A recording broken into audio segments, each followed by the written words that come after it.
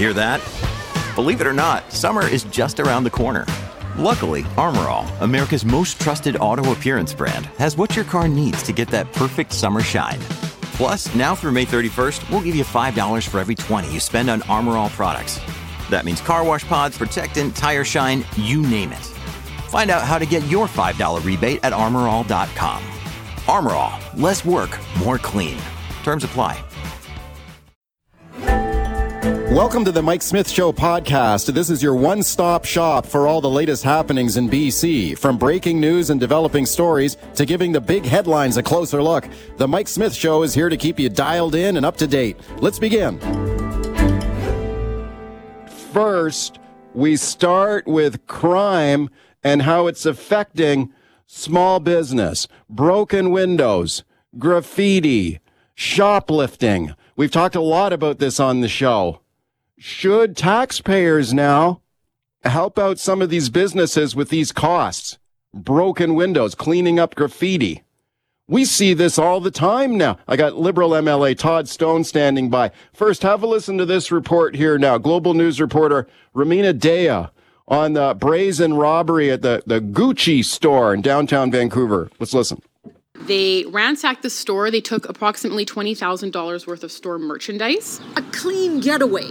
Almost. Both suspects peeling off their disguises before they leave the scene. Clear images of their faces caught on surveillance camera. We are hoping by releasing this video today that members of the public will recognize who these men are and call us. Okay, a lot of small businesses are getting hammered with these crime costs. Should the government help them out? Let's discuss now with my guest, Liberal MLA Todd Stone, Kamloops South Thompson.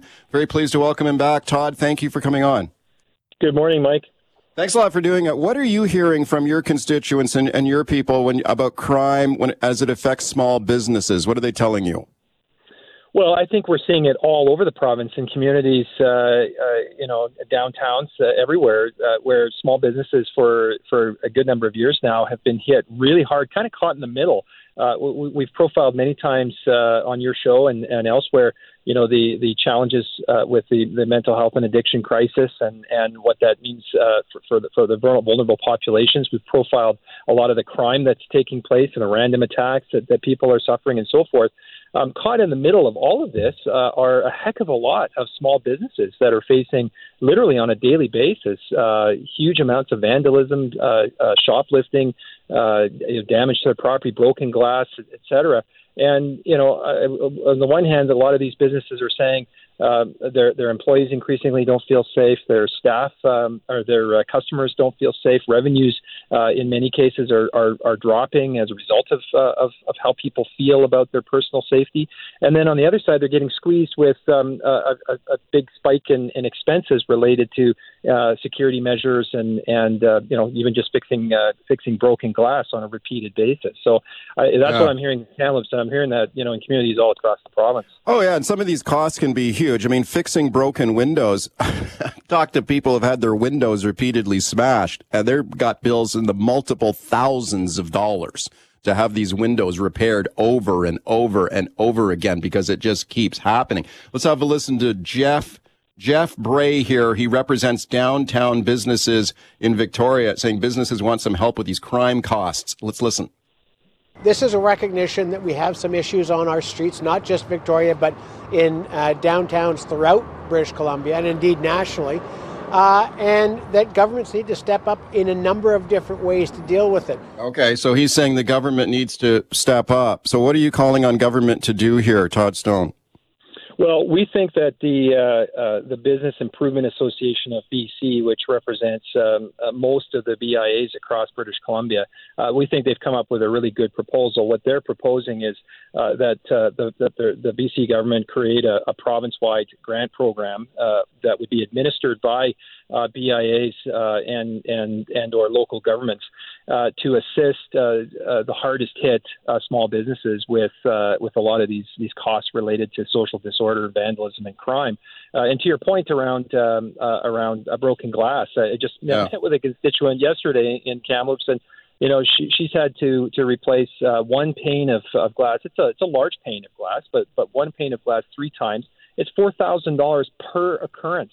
And she's now, being told that when she renews her insurance policy, the cost for the broken glass coverage is likely going to increase by about 200%, and the deductibles as well. So this is a big problem. The city of Vancouver flowed some funds to the 22 BIAs there, a couple $100,000 late last year. The city of Victoria flowed some money to the Downtown Victoria Business Association. That's done a great job administering.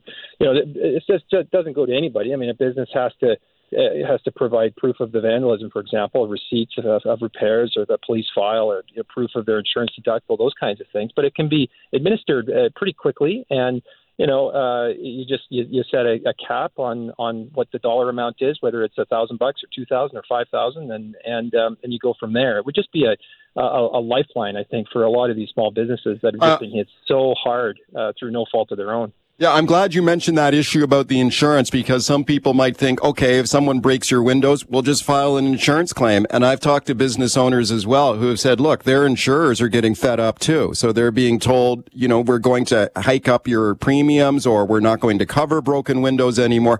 So a lot of businesses are just eating these costs. They got a broken window. They don't want to file another insurance claim because they're afraid of their premiums going through the roof. So a lot of businesses are just absorbing these costs themselves. But here's what I want to ask you. Why should taxpayers pick up the bill for this stuff? I mean, isn't this the cost of doing business? I mean, sometimes this stuff happens. Like, I realize it's bad right now, the worst ever. But why should taxpayers pay for it? Well, look, I think the social disorder, the vandalism, the crime that we're seeing at levels never seen before, it dictates that recognizing small businesses are caught in the middle of all this. If we want small businesses to continue to exist in our downtown community cores and our neighborhoods, they need some support, not forever. And let me be clear, we're not advocating, nor is the BIABC advocating for financial assistance to support struggling businesses per se. What we're saying is, if you're a business that through no fault of your own, happens to be located in an area that over the last number of years has seen a significant spike in social disorder and crime and vandalism, and you're facing the prospects of having to replace the same pane of glass multiple times, your insurer is now saying that they're not going to include it, or your deductibles are going through the roof. If we want that small business to survive this period of time, they need some help. And we're not talking about multi millions of dollars here, I don't think. I think we're talking about flowing some much needed support in the here and now, and have the BIAs administer that. Those go a long ways to helping a lot of small businesses. Many of them are saying that they're not sure they're going to make it if this continues. Okay, well, how much money are we talking here? I mean, a program like this would be province-wide. You just heard that official from Victoria saying this is downtowns and cities and communities all across British Columbia are seeing this type of mayhem. So this could be a lot of money. I mean, there's a lot of broken windows out there. There's a lot of shoplifting going on. There's a lot of graffiti. How much could this cost? Well, again, the BIABC is saying that they have a number of programs around the province. The City of Victoria, they started with a $60,000 investment. They're apparently going to top that up quite a bit. City of Vancouver is a couple $100,000. They're really scratching the surface, to your point. So, we're probably talking, several millions of dollars on a province-wide basis. But I think the trade-off is, if you aren't prepared to step up and provide some support for these businesses in recognition of all the social disorder and the crime that they've had nothing to do with bringing about in their neighborhood. Right. They just want to go about continuing to be that pizza shop or that dress store or whatever it is that they happen to do. They're not going to be hanging around for much longer and be in business for much longer if they don't get some support with some of these vandalism and crime-related costs. Hey, Todd, real quickly, while I have you here, the BC Liberal Party rebranding today. Tonight is the kickoff of the BC United Party. The party logo will be the big reveal tonight. You're on board with this, right? You support the name change to BC United? Oh, 100%. I'm excited. It's a big day for us. Where it will be BC United. in a matter of hours. This will likely be the last interview that I do as a BC Liberal MLA. So there you go. It's exciting. It's not the panacea at all, but it's one piece of a very important program of renewal that Kevin Falcon, our leader, has committed to. The members overwhelmingly endorse this, and I think British Columbians are going to be excited when they see the logo, the branding, the colors. It's going to take a lot of people by surprise because it's not going to look and feel like your traditional political party. Oh, okay. Well, that sounds interesting. Thank you for coming on today. Thanks, Mike. Have a great day. All right, let's talk about the changes to the BC Motor Vehicle Act now introduced in the legislature. I think this one has been flying under the radar a little bit here, especially when it comes to some of the regulations that are proposed in this bill. There is a lot in here, including creating a new definition of road user, a vulnerable road user under the law here. Vulnerable road user. That is basically a cyclist or a pedestrian. Now, check this out. Minimum following distances here. Minimum passing distances. So if you're a motorist, it's a minimum 1 meter distance for passing a cyclist or a vulnerable road user. How about following a cyclist on the road? Minimum distance 3 meters. 3 meters is the minimum following distance on the road. Talked about this on the show the other day. Lawyer Kyla Lee on some of her concerns on this. She's a traffic lawyer. Let's listen. I mean, it makes sense, certainly, for safety. I am concerned about the way that it's going to be used in cases where cyclists aren't adhering to their continuing obligation to ride as far right as practicable, that it could cause some, significant traffic snarls. But, I mean, I guess we'll see how it plays out in reality. Okay, let's discuss now with my guest, BC Transportation Minister Rob Fleming. Very pleased to welcome him back. Minister, thank you for coming on. Thanks for having me, Mike. You bet. Okay, so let's talk about these new rules of the road here proposed in this bill when it comes to cyclists. So tell me about these passing and following minimum distances here. How is this going to work?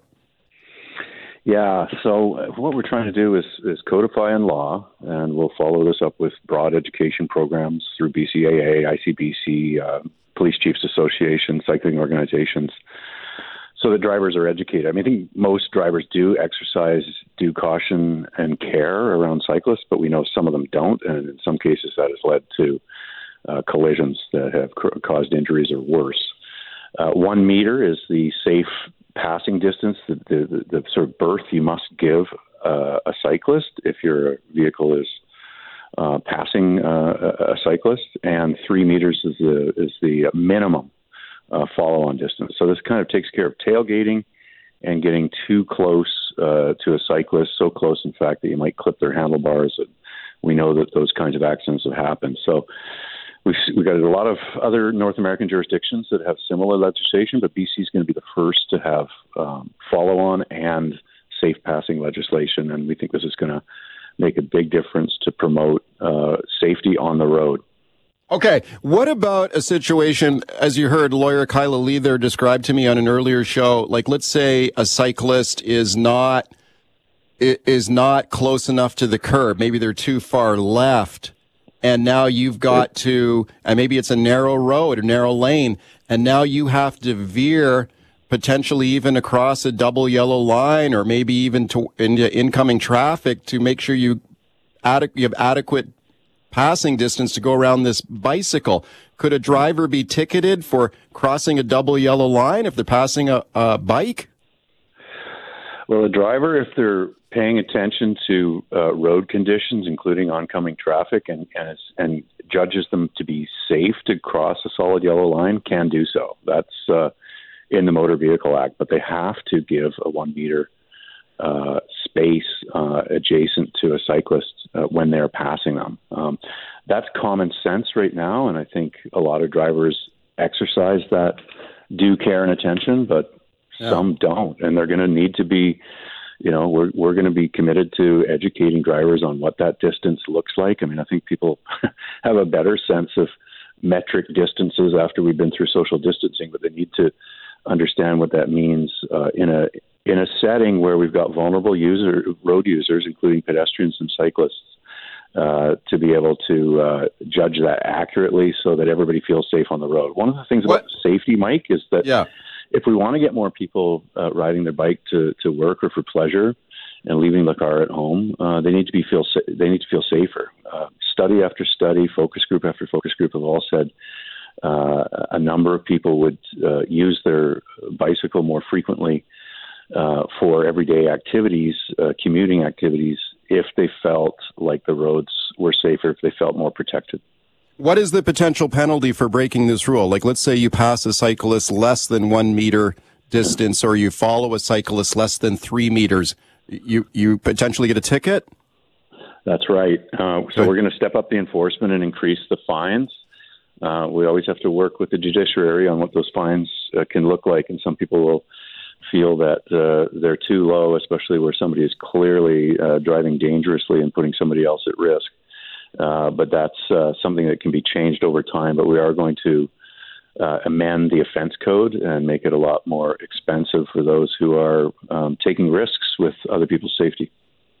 Speaking to Transportation Minister Rob Fleming about new passing and following distances for motorists as they pass and follow cyclists on the road. Now, we got a lot of questions in reaction to this issue the other day on the show. Minister, let me play a clip here for you for your thoughts. So this is traffic lawyer Kyla Lee, and we're talking to a caller on the open line, Walter, who wondered, well, wait a second here. Does the law work both ways here? Can a cyclist be ticketed for breaking the rules here? Let's have a listen and I'll get your thoughts. I'm in slow-moving traffic, and I got bikes zipping beside me, like within inches of my vehicle. So would this 1 meter rule also be enforced on them? Oh, does it work both ways, Kyla? It does not work both ways. It's the obligation of the driver to give the room to the vulnerable road user. Okay, so the driver has to make sure there's a minimum 1 meter distance, but if the cyclist is passing a motor vehicle, it doesn't work the other way. The cyclist can pass closer than 1 meter if the cyclist is passing a vehicle. Minister, is that correct? No, it's 1 meter for everybody using the roads. Right. The problem really, though, is the competition between, 6,000-pound packages of steel versus, human flesh and bones on a light bicycle. That's really the risk here. So, obviously the driver can inflict a lot more damage than the other way around to a cyclist. And we've had some tragic accidents. I don't even have to list them off. I know, just from the Capital Region, a young teenage boy struck just over a year ago, and on it goes. And we know that these safe passing distances work. We're also investing in cyclist education. So we have a very robust partnership with some organizations working in school districts, teaching kids how to ride safely to school in grades 4 and 5. Tens of thousands of kids have been trained about what the rules of the road are and to be responsible cyclists and be aware of their surroundings. Now we need some laws that make it clearer for drivers what the do's and don'ts are, because I think a lot of people instinctively are, as I say, taking due care and attention about who they're sharing the road with, but some of them are not. And the evidence doesn't it work the other way too, though? I mean, don't some cyclists also break the rules? Yeah, and there were some advocates when we were doing consultation for this legislation that wanted to have a rule that was, incongruent with motorists. They wanted to be able to, run stoplights and those sorts of things. And, we respectfully declined to do that because, you have to have some equivalency here. But the greatest need here, and certainly what motivates these Motor Vehicle Act amendments, are the fact that there are far too many cyclists getting injured by drivers who are not paying attention properly or even, displaying aggressive driving behavior that's really a menace to everybody's safety.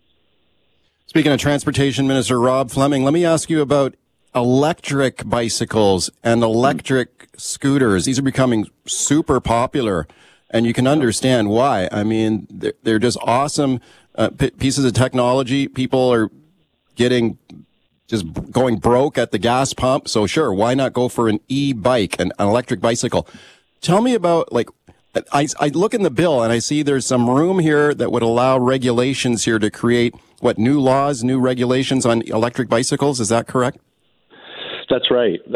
And, we're in the middle of an e-bike revolution. You only have to look at the sales and the number of new e-bike shops that have popped up in communities around BC and all over the world.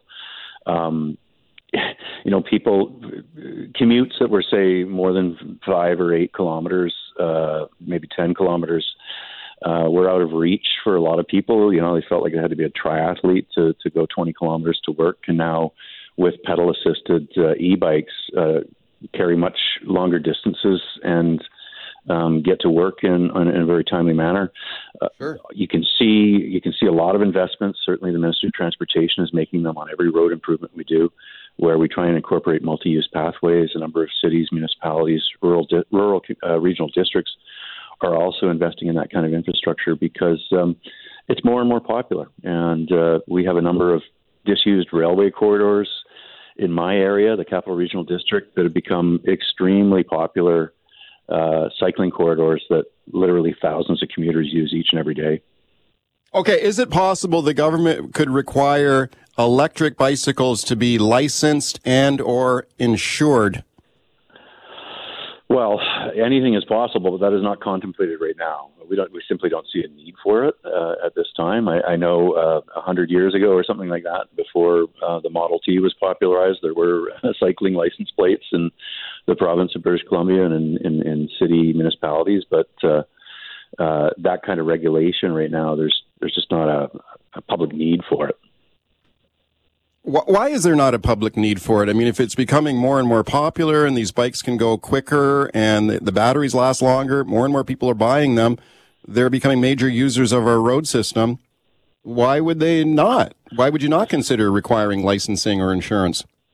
I think if you were to consider something like that, you'd need a lot of evidence that had a public benefit, and we're not seeing that right now. What we are seeing is the evidence from other jurisdictions that if you want to reduce injuries and fatalities, primarily of cyclists involved, where there's a car crashing into them or a truck, you have to have the types of things that we're taking in Bill 23 and make that law: safe passing distances, minimum follow-on distances, and I think also bicycle-specific infrastructure needs to continue to have investment. Since I've become the Minister of Transportation, I think we've had an 8-fold increase in active transportation infrastructure investments. We're going to do more of that.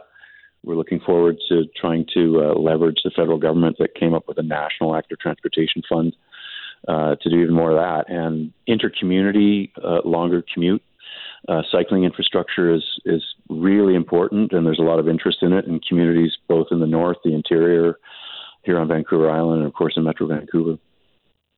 Minister, thank you for your time today. I appreciate it. Mike, thanks for having me.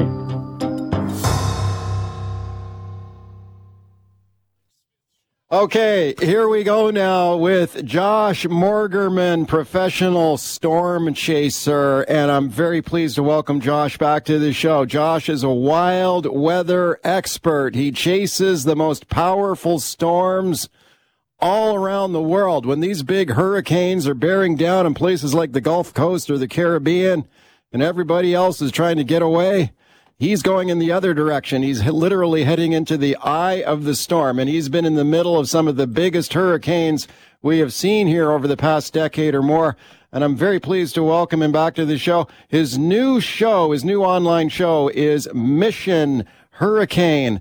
Very pleased to welcome him. Josh, thanks for coming on today. Mike, it's awesome to be back. Really is. Thank you very much. Yeah, I appreciate you being here. Where are you based today? Are you chasing a storm today, or what's happening? No, this is the off season. So I'm in Texas right now for a hurricane conference. This is the time of year when we talk about hurricanes because the season's about to start, but not yet because the water in the Gulf of Mexico and the Atlantic is still a little too cold. But yeah, this is the time that folks down here start preparing. So I go and I do speaking engagements, telling people about hurricanes, how to prepare, and what to expect. Okay, Josh, I'm just checking out your YouTube channel, your Twitter page. I encourage people to check it out. iCyclone is your handle there on Twitter. And man, some of these YouTube videos are just unbelievable because you're right in the middle of some of the biggest storms we've ever seen. Let's listen to a little bit of one here. So this is Hurricane Maria, Puerto Rico, 2017. This is 3.2 million views on YouTube. And here's a little listen to Josh here. Winds are starting to really pick up here in Humacao. Just in the last half hour or so, the wind started to get kind of a real tug to it. Rain coming down harder. The gate is swinging open and shut. Branches are coming off the trees, and the communications are starting to get dicey. You know, when I look on the radar, I can see we're starting to get into those inner rain bands, and as that outer eye wall approaches us, and I think that it's just going to get much worse from here. Yeah, and it did. It did get much worse from there. Do you remember that one in Puerto Rico? Oh yeah, that was one of the worst I've been in. It was a high-end Category 4 hurricane, just a shade short of Category 5, and it barreled, it just broadsided Puerto Rico, traversed the whole length of the island, devastated the place, changed lives, and years later the scars are still there. That was a tremendous impact. Let's listen to another one here. So, man, you've been in the middle of like the big ones here. So Hurricane Dorian, this was a huge hurricane. Here's Josh in the Bahamas. This is 2020. Let's have a listen here and I'll talk to Josh. 2 days after Hurricane Dorian smashed this place, and the wind is still howling, it's still raining hard. Just have this feeling that this thing is never going to end. Never been in a hurricane like this. Just feels like it won't end. I'm sure folks here are really just tired. Folks who've lost everything. Okay, now the crazy thing about that and that particular video, Josh, I was watching it again last night, is that audio we just heard there, that was like 2 days after the major hurricane and it was still howling. Yeah, that was that was an unbelievable impact. First of all, the core of that hurricane, that was the strongest hurricane on record to strike North America. It hit Abaco Island with sustained winds of 185 miles an hour, tied with a hurricane in 1935 that hit Florida. But the other special thing about it was how slowly it moved. So 2 days later, we were still in it, as I was saying there, and it was horrible for the victims of it because, you know, just think about it. You lose your house, you lose everything, and it's still storming 2 days later. You can't even start to try to pick up the pieces. Yeah, no, I encourage people to check that out online because you can hear the winds like still howling like 2 days later. And the devastation of that one, Hurricane Dorian, man, like where do you rank that one? Is that the biggest one you've ever been in? Yes, I rank that. I would say I have two that are tied for first place in terms of the level of impact on the places they struck. And one was Dorian, which devastated Abaco, Great Abaco Islands in the Bahamas, wiped out the city, the main city on that island called Marsh Harbor. Devastation that's so tremendous, I think that, 10 years from now, they still won't have recovered completely. And then the other one would be Super Typhoon Haiyan in the Philippines, which was an equivalent of a Category 5 hurricane on our scale that devastated a large city there and killed thousands. I was there for that impact, and I would say those two were tied for first place in just in terms of showing the awesome and terrible destructive power of these things. Speaking of Josh Morgerman, professional storm chaser, his new series, Mission Hurricane. And Josh, I'm just amazed at what you do here. I mean, some people I'm sure would think you're crazy when you get these big storms and people are trying to get away and you're going the other direction. Let's have a listen here to, this is Hurricane Laura, Louisiana. Now, in this part of this video, you describe how you're watching the path of this storm online, and then you're deciding how to get into the eye of it here. Let's have a listen. 7:25 Wednesday. I'm in Orange, Texas, but I made the big decision to relocate further east. I'm heading to Sulphur, Louisiana, and that's because of the radar motion of Hurricane Laura. I'm watching it, and I'm noticing that the eye is kind of turning more toward the right, having more of a northerly component, and that tells me I've got to head east if I want to punch that core. Punch that core. Yeah. Well, So a hurricane, the eye is the center, and that's calm, but that calm area is surrounded by the most violent part of the hurricane. It's a ring of crazy wind and extremely heavy rain.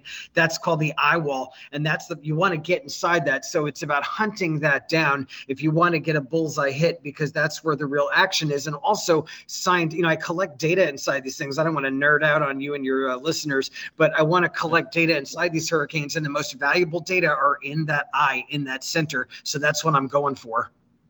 Okay, so Josh, why do you do this now? I mean, I'm sure you've been asked this a million times, but man, you put yourself in danger here. I mean, the footage that you collect here is just incredible to watch, but I'm sure myself and other people are watching this. Like, why does this guy do this? What drives this guy to chase these storms? Yes, the thing I'm most often asked, I say it's sort of like a like a mental defect that you're born with, where you're just, no, seriously. I mean, the folks I know who chase professionally like I do and really chase, hardcore, full-time professional storm chasers, you're born with this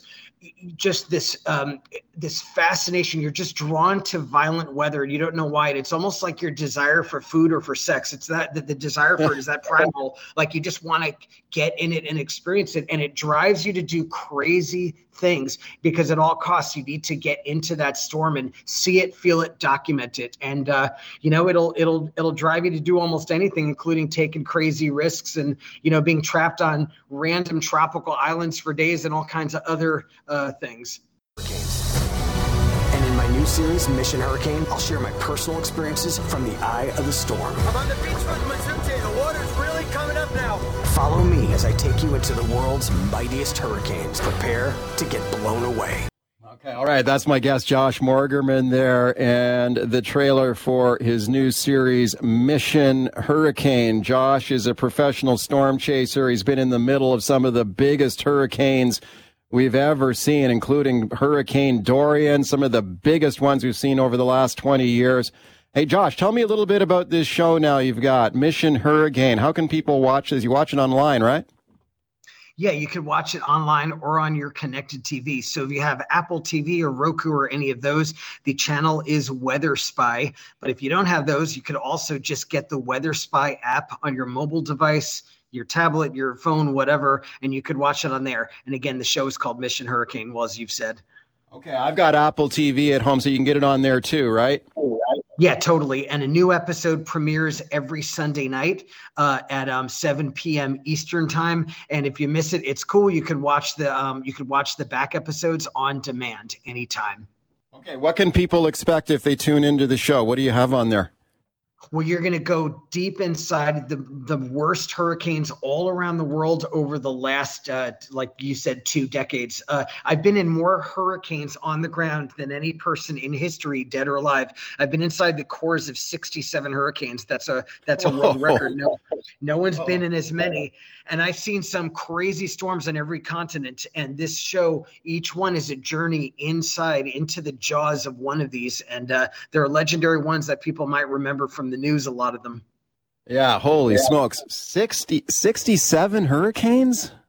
Yeah, 67. Wow. And that's ones where I only count the ones where I got into what I was describing before, the core, the eye wall, the scary part. If I don't get inside that part, it doesn't count. So there's 67 kind of bullseye hits since I started doing this.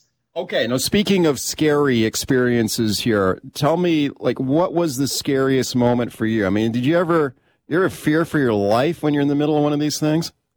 Oh, absolutely. I say like a chaser dude has like 9 lives, and I've definitely used a couple of them.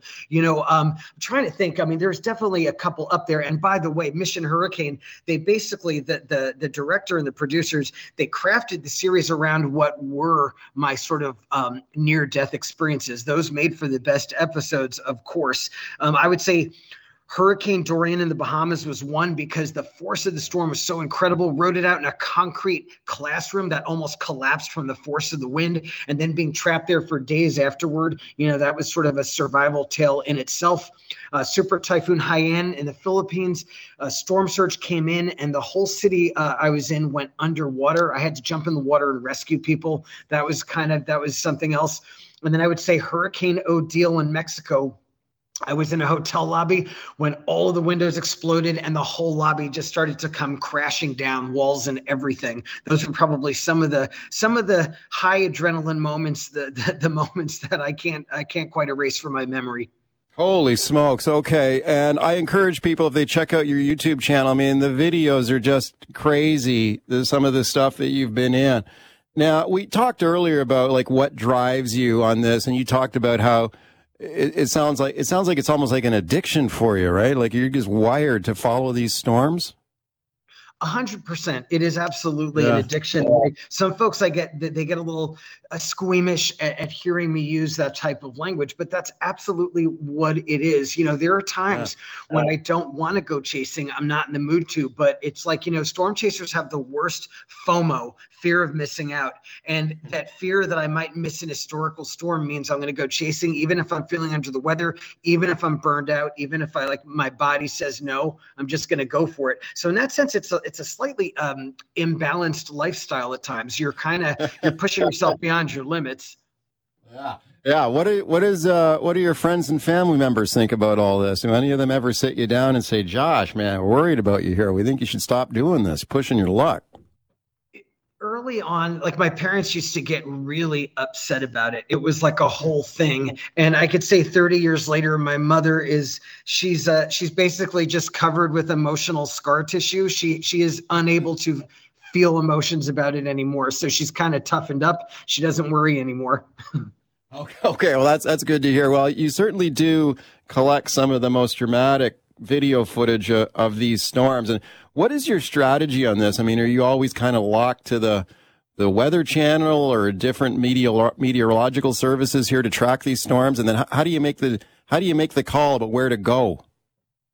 It's the $1 million question, is deciding when to deploy. Now, I live in Mississippi on the Gulf Coast during hurricane season. And if it's a local storm, one that's hitting the Gulf Coast, that's pretty easy. You just go for everything. But if it's a far away storm, like let's say it's going to hit Japan or Taiwan or just, Australia, then it's a bigger question. It's an important decision as to whether I should go or not, because there's a lot of money and time involved. Now, what I use in the early stages are computer models. So computer models are like they're computer programs that spit out weather maps of the future. It's like the chaser dude's crystal ball, and it's also what forecasters use. So you look at those computer models and they show the future, or what they think is going to happen. And the models will show different things, so they won't always agree. So it's kind of, the trick is to figure out which models are telling the truth, which ones are showing the accurate future. So it's using computer models to figure out where you think it's going to go. And then in the final 24 hours, as the hurricane is coming in, then you're using radar, which is you're actually looking at images of the hurricane as it's coming in, and you're literally trying to track down that eye, that center, which is a black hole on the radar, and you're just trying to hunt that down minute by minute. Okay, last question for you, Josh. Just got about a minute left here. Would you say, it seems to me like these hurricanes are getting more frequent, they seem to be getting bigger, they seem to be getting more powerful. Is that your perspective on it? It's hard to say. The relationship between climate change and hurricanes is not well understood. One thing I'll say is, in North America, we've had several bad hurricane seasons in a row. And in fact, Canadians, you guys have been affected as well, like by Fiona last year, which was devastating in Nova Scotia and Newfoundland. But here's what's interesting. In North America, we've had all these really bad hurricane seasons. The rest of the world has actually been well below normal in terms of tropical cyclone activity the last few years. So scientists are working on trying to understand, what does climate change do to hurricanes? How does it impact them? In some ways, it seems like it might make them stronger, but in other ways, some folks are thinking maybe climate change might actually suppress development in certain areas. It's a complex question. Okay, Josh, it's been a pleasure to have you on here today. Stay safe out there. Good luck with the new show, and thanks for coming on. Thanks so much, Mike. It's always great to be on your show. Thanks for listening to the Mike Smith Show podcast. Can't wait for the latest episode to drop? Tune into the show live from 9 to noon on 980 CKNW. Want to reach out to me personally with a question or comment? Send me an email, mike@cknw.com. Thanks again for listening.